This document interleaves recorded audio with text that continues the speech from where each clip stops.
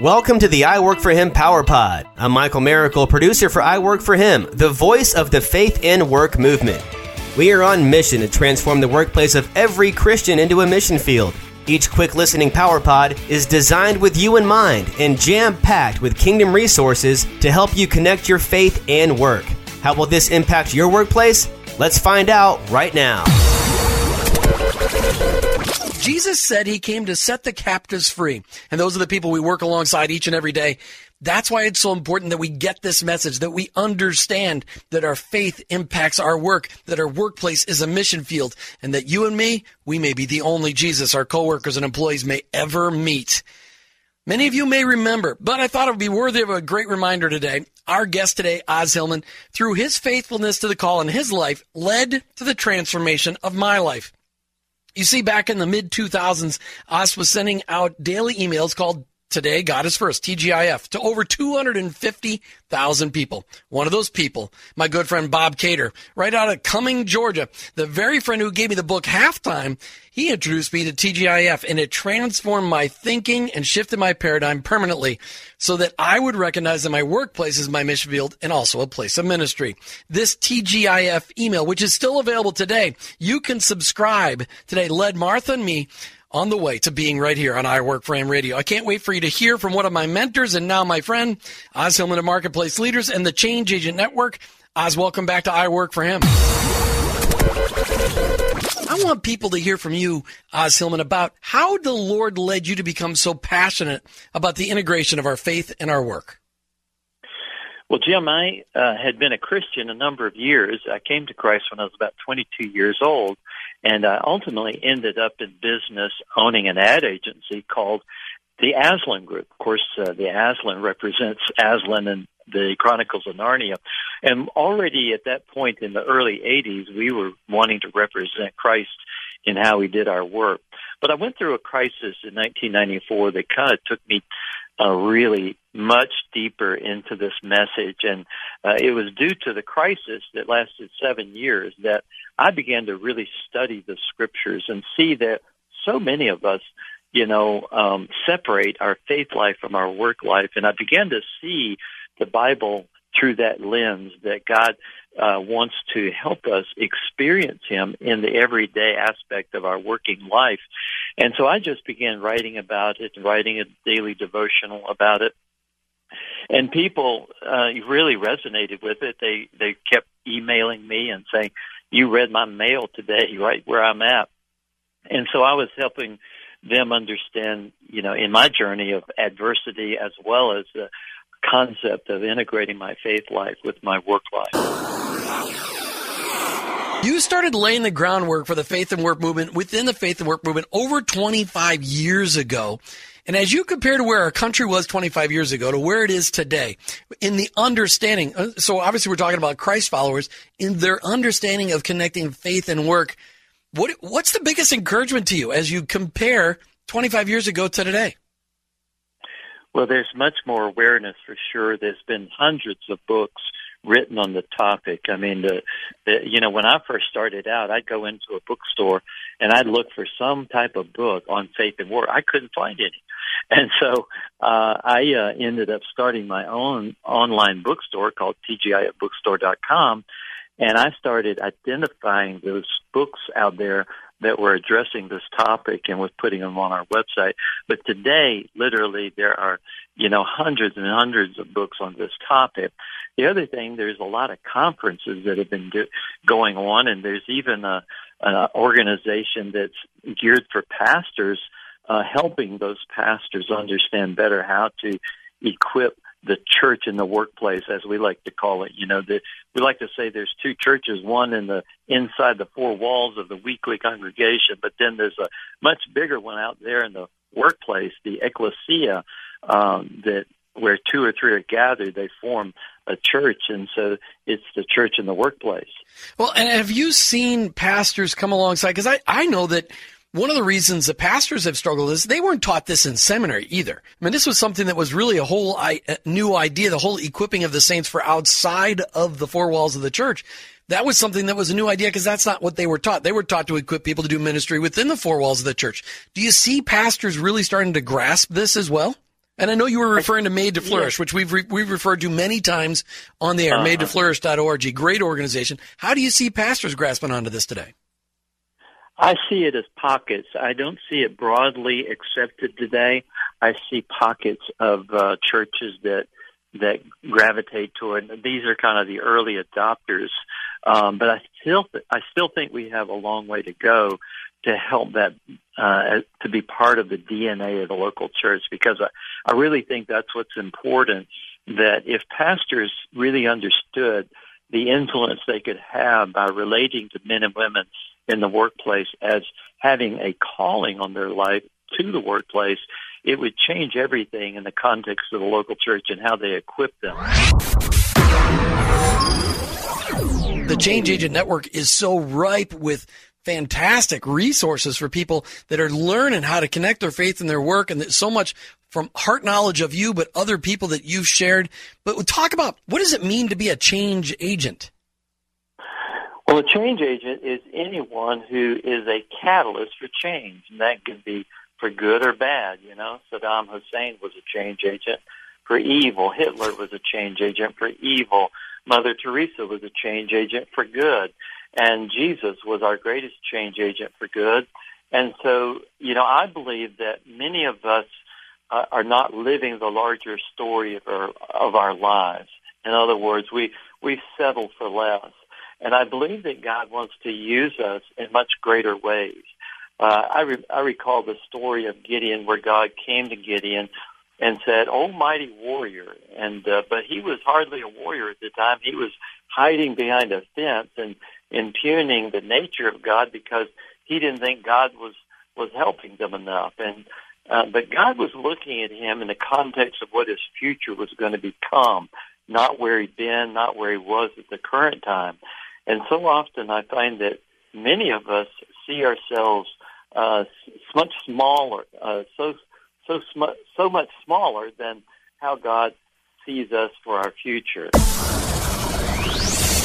It's always amazing to me how I run into people, you know, in the public square who are reading the devotional. A few years ago, I was in the airport, in Atlanta airport, and I met the chaplain of the Atlanta airport, and he saw me over at the ticket counter, came over and said hello to me, and he started telling me about how much the devotional had meant in his life and how it was helping him in his own counseling ministry there at the airport. So we say our goodbyes, and then I turn to the ticket agent, and she looks at me and says, "And I read you every day as well." Oz, right before the break, we were talking about the 7 cultural mountains of influence, and really, that's what change agents are. They're people that are recognizing their calling, their place within those 7 cultural influence places. Talk about what is that all about, the 7 cultural mountains of influence? Well, in 1975, Bill Bright and Lauren Cunningham met for the very first time, and they were heads of some ministries to young people. But strangely, the week they met each other, God spoke to them individually and said, you know, if we're going to influence the world, it's going to have to be through these 7 areas that have the most influence in people's lives: business, government, media, arts and entertainment, family, religion, and education. These are the areas that many people form their views, their worldview, and can steer them in either good or bad directions. And so we really need to have more young people raised up to go into these areas and have greater influence in the world. And we discovered that it only takes 3 to 5% of a leadership at the top of one of these cultural spheres to actually shift that mountain. And so that's an amazing statistic that we have documented and verified through some case studies. You mentioned the 7 categories of business, government, medical. Did I write down? I was writing it down so fast. No, media. That was media. Sorry, I couldn't read my writing. Business, government, media, arts and entertainment, family, education, and religion. Is that correct? Right. Okay. Correct. All right. So when you look at each one of our jobs, everybody listening is in one of those spots, correct? For the most part, you can probably discover that. There's subcategories to those areas, but most of the people are going to fall into some of those areas. So how do you, when you try to speak truth into somebody, you try to say, okay, here's your job. Here's what you're doing. How do you encourage people to connect their faith to understanding the influence and the position that God has given them right where they're at each and every day, 45 to 50 hours a week? Well, I think we just need to understand that, we need to realize that we are not called to segment our lives. And there is no sacred secular, and the devil wants us to believe there is. Our good friend, you and I know Doug Spada, who wrote a book called Monday Morning Atheist. Unfortunately, many people go to work Monday acting like a Monday morning atheist because they haven't been trained to really experience God in their work. When God came to Moses at the burning bush, he says, take off your shoes for you're on holy ground. Well, what made that ground holy? It was his workplace as a shepherd out there in the fields. And it was because God's presence was there. And then he began to relate to him around his staff. He says, what's that in your hand? And he says, well, Lord, it's my staff. And he says, I'm going to perform miracles through that staff. I'm going to deliver a people through that staff and perform miracles with it. And so that staff represented his vocation as a shepherd. And so we need to understand that God wants to use our, quote, donkeys. Remember when Jesus told the disciples, go untie that donkey. I want to ride him into the city. Well, that donkey represented a commercial item. It was like the pickup truck of their day. He says, I'm going to ride it, and I'm going to use your donkey for my purposes. So we need to give Jesus our donkey. You deal with so many Christ followers in their workplaces all over the country. What is it that you see as a common need? Something that you hear from them often that, boy, I just need this, or I'm experiencing this. I need to know how to do this. What do you see as the biggest need in getting people to connect their faith in their work, and how does being part of Marketplace Leaders Today, God is First, and the Change Agent Network help them get there? Well, I think that many people simply don't believe God cares about their work life, and why should he? I think that's a lie that the devil has told us. But in Colossians 3, it says, whatever you do, do unto the Lord. It is the Lord Christ you are serving. If you think about it, look at the life of Jesus. And God sent his own son on earth and had him work up until age 30 as a carpenter. Now, if I'm God, I'm thinking, well, I got to use him the most I possibly can to evangelize and to preach and to minister.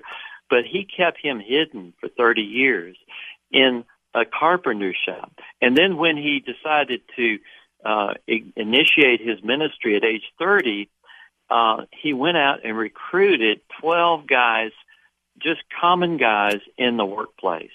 There were no rabbis, there were no theologians. They were all everyday people out there in the workplace. And so that should tell us a great deal about the value that God places on work, and that our work is an actual calling. And so much of what Jesus did was in the workplace, Just consider this, Jim.